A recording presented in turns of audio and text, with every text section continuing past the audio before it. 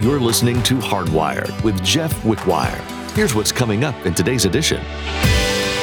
As with all but two of the seven churches, he begins with an encouraging word, but he follows with a corrective word. And he said, here's my correction. Here's what I've got an issue with. Here's what I want you to deal with. Here's what you must deal with, or it's going to destroy the whole church. Here it was. He said, I got this complaint against you. You are permitting that Jezebel, who calls herself a prophetess. I want you to notice, she called herself a prophetess. In a world of rapidly evolving standards, what are we supposed to do as Christians? Do we let certain beliefs infiltrate who we are, or do we cling to what we know to be true? Today in his message, Pastor Jeff wants you to know that no matter what the world throws at you, nothing matters more than remaining true to God's Word. When you're unsure of what to believe, start there. The wisdom of man will always fail, even leaders of the faith, but God never will. Root yourself in a loving, inspiring body of Christ. Well, let's join Pastor Jeff in the book of Revelation chapter 2 as he begins his message, Thyatira, the loose church. I didn't write this. This is in the Word of God, and so I'm going to talk about it. Now, so far in our series, Love Letters to the Church, that's the name of this series, Love Letters to the Church, these seven little brief postcards or letters that Jesus sent to every one of these churches. We've dealt with three of them so far. Here they are quickly. The first one was Ephesus, which is the lacking church. They were lacking their first love. They had lost their first love. So we call Ephesus the lacking church. Second church was Smyrna. We call Smyrna the loyal church because they had been loyal through the worst of times and had not given up the name of Jesus. And then Pergamos was the lax church because they were not dealing with some things that they should have been dealing with. They were lax. They were sort of swinging in the spiritual hammock and not really dealing with some things that were hurting them. But now this church, Thyatira, we're going to call the loose church because things were happening in this church in the idolatry and sexual arena that were not in the will of God. Now I want you to notice Jesus' opening words are powerful and they are encouraging. He said, this is the message from the Son of God. Eyes like fire, feet like bronze. I know what you're doing. I know what you have done. Now look what he says. I've seen your love, your faith, your service, your patient endurance, and I see your constant improvement. Wow. They're batting 1,000 in my mind, right? Look at that. Love, faith, service, patient endurance, and constant improvement. What could go wrong? Well, something did go wrong. So notice you can have a lot of things going right and have some things going wrong that if you don't deal with it, it'll mess with the things going right. Right? Amen. As with all but two of the seven churches, he begins with an encouraging word, but he follows with a corrective word. And he said, here's my correction. Here's what I've got an issue with. Here's what I want you to deal with. Here's what you must deal with, or it's going to destroy the whole church. Here it was. He said, I got this complaint against you. You are permitting that Jezebel, who calls herself a prophetess. I want you to notice, she called herself a prophetess. She was not recognized by any local church, by any of the apostles. She was never sent out by a local church.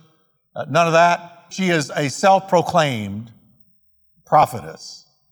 Now, I know there's none of that going on in these days, but I just wanted to point it out. Right? So she calls herself a prophetess. So she went into this church and began to tout her own spirituality. And I'm a prophetess. I'm not only saved and spirit-filled, but I've got a heavy gift. I've got a call from God, and I'm here to bring God's word to you. And she infiltrated this church that way. She came under a spiritual disguise. And he said, what she's doing is leading my servants astray. This woman was actually exercising influence over God's genuine servants. These were not kind of Christians, almost Christians, peripheral Christians. These were servants of Christ that she had begun to influence in a sinful direction. And what does she do? She teaches them. So notice she's in a teaching position. She's teaching. She's elevated in this church. She has worked her way into a position of influence in this church, a teacher. And what is she teaching? She's teaching my servants to commit sexual sin and to eat food offered to idols. In other words, she's teaching my servants immorality, and she's teaching them to mix other religions or faiths or belief systems in with Christianity. Because that's what idolatry was. If you were worshiping an idol, it stood for something. It was another god, another belief system. And she was teaching mixing it, combining it, sort of like a religious stew. And this was her message. And we find that almost all of the Lord's corrective word or message to Thyatira deals with this woman, Jezebel. Now, we have no reason to believe anything other than this was an actual person. Some people say, well, she just symbolizes a cult or something that was worming its way into this church. But that's not what the language suggests. The language suggests this was a woman, a real flesh and blood woman. And by calling her Jezebel, I don't think her real name was Jezebel. I think Jesus was alluding to the Old Testament Jezebel, wicked King Ahab's wife. And he called her Jezebel to let us know what she stood for, what spirit she was walking in. All right? Well, who was the Old Testament Jezebel? Well, that Jezebel had defiled Israel. She was the wife, she was the queen of Israel. She was King Ahab's wicked queen wife. And man, she was a trip, this Jezebel. She had led Israel into national worship of Baal. Baal it required the sacrifice of children. It led into sexual sin. It was filthy. It was vile. God was 110% against it. God raised up Elijah to destroy it in Israel, and he mostly did it. But what remained, God raised up Jehu to finish the job. Baalism was so vile, so wicked, so evil, and yet this wicked queen Jezebel loved Baal, loved Baalism, and instituted Baalism in the whole nation of Israel. And if you went against her, she killed you. She was immoral. She was promiscuous. Queen Jezebel. Even when Jehu is coming to get her, and she's up in a tower, it says she painted her eyes and painted her lips to try to appear seductive to him, to seduce him away from killing her. She was fleshly. She was carnal. She was no doubt attractive. And she knew it, and she played it. She had also murdered hundreds of God's prophets. You remember the little guy Obadiah, who was a servant of King Ahab, but was a man of God, had hidden away hundreds of God's prophets so that Jezebel could not get them and kill them. She was wicked. She was evil. This woman was a case study in sociopathy. Sociopath. No conscience, no love, no natural affection. She just wanted power for herself. The Bible reveals several things about the nature of Jezebel. Let's remember, Jesus called this woman in the book of Revelation Jezebel, so he's hearkening back to this Old Testament woman.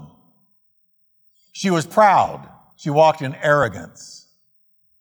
She exuded arrogance. She assumed authority God had not given to her. That's Jezebel. She claimed superior holiness. I've got an inside track on true spirituality, and it's Baal, and I'm going to lead the whole nation into it because I'm right about this. And I don't want Israel's God. I don't want Jehovah. I want Baal. So she claimed superior holiness. She walked as if she was a holy woman. And she despised authority, but guess what? Mainly male authority. She despised male authority. Jezebel was also highly gifted. She was a gifted woman and very persuasive. She knew how to use words and use her position to get what she wanted. She was manipulative to the hilt. When her mind was made up to do evil, she was resolute.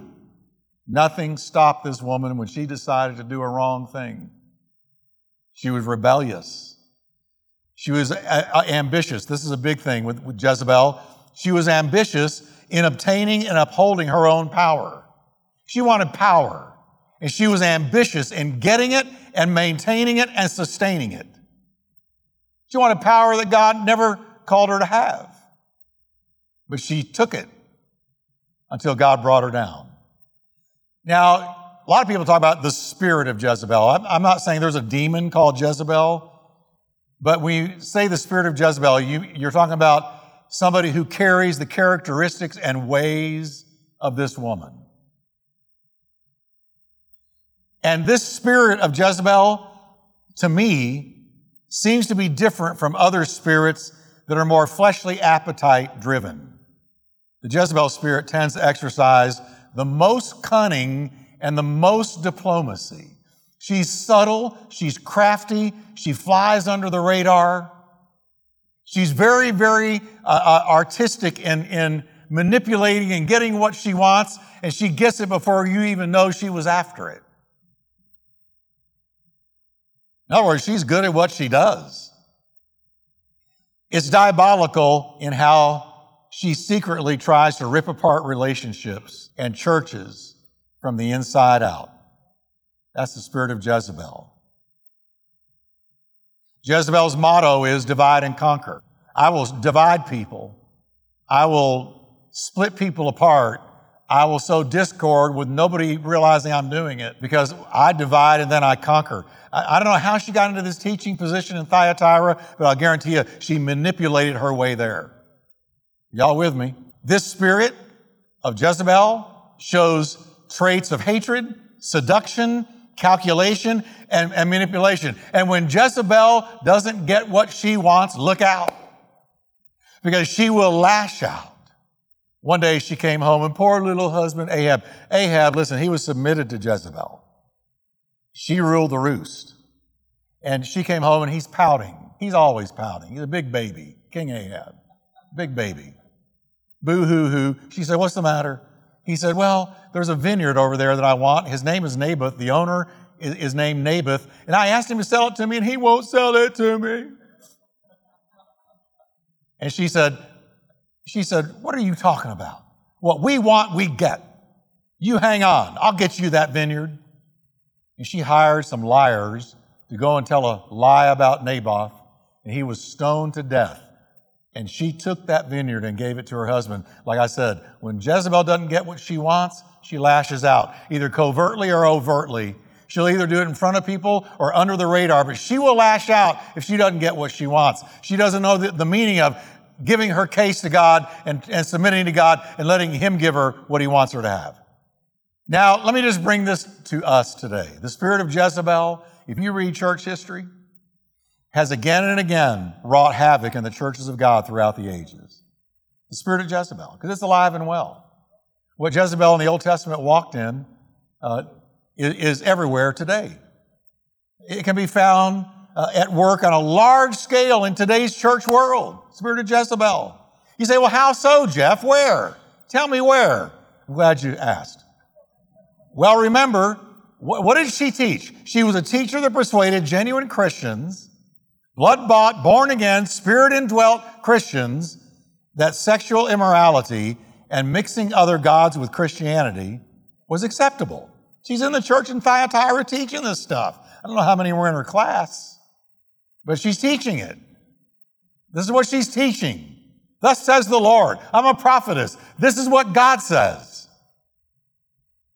Her message then and now is that a Christian can live in sexual sin just like the world, and God's good with that. And as we look around us today, we witness whole denominations caving into a spirit of Jezebel. Whole denominations. Some of them have placed their seal of approval on homosexuality and same-sex marriage. They have okayed it, seal of approval, even celebrate it. Say, well, there you go, off on homosexuality. Let me tell you something. Can you imagine having a adultery pride month?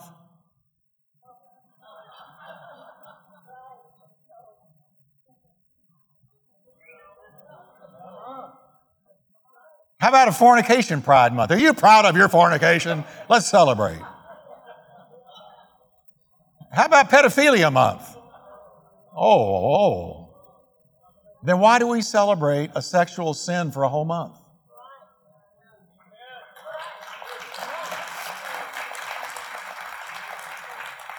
I think next year we'll do an adultery pride month. Yeah.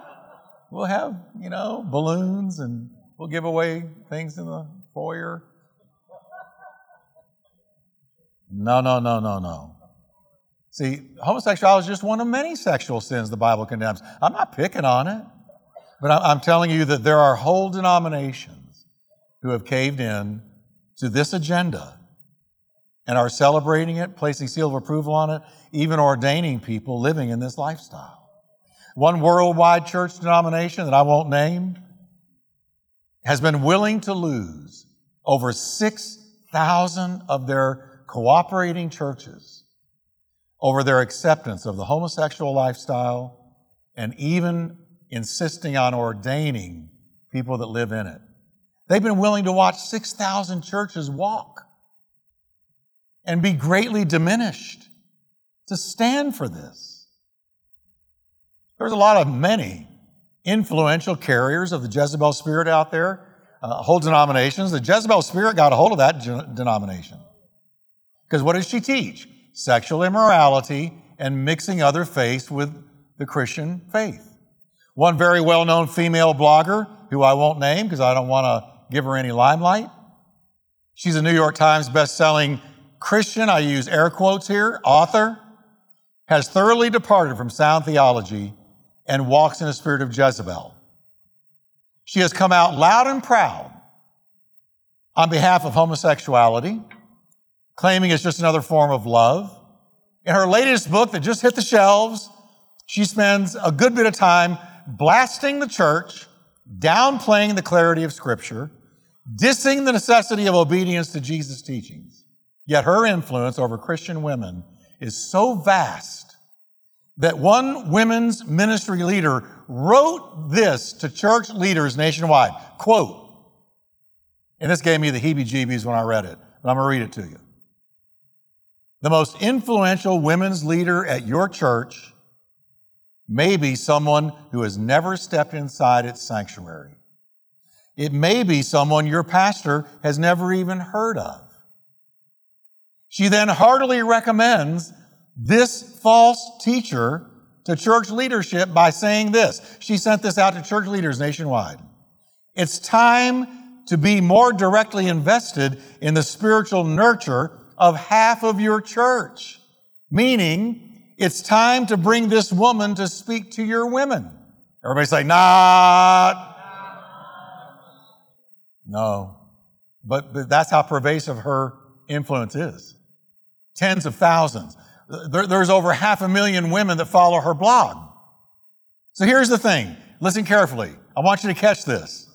Whenever you see the teaching or the quiet acceptance of sexual immorality in church circles,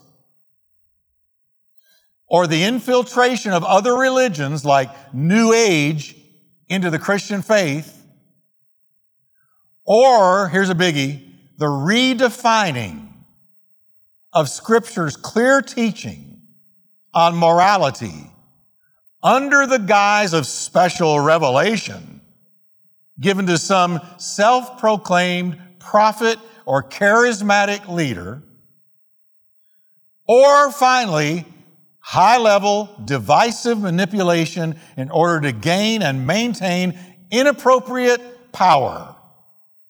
You're looking at the spirit of Jezebel at work.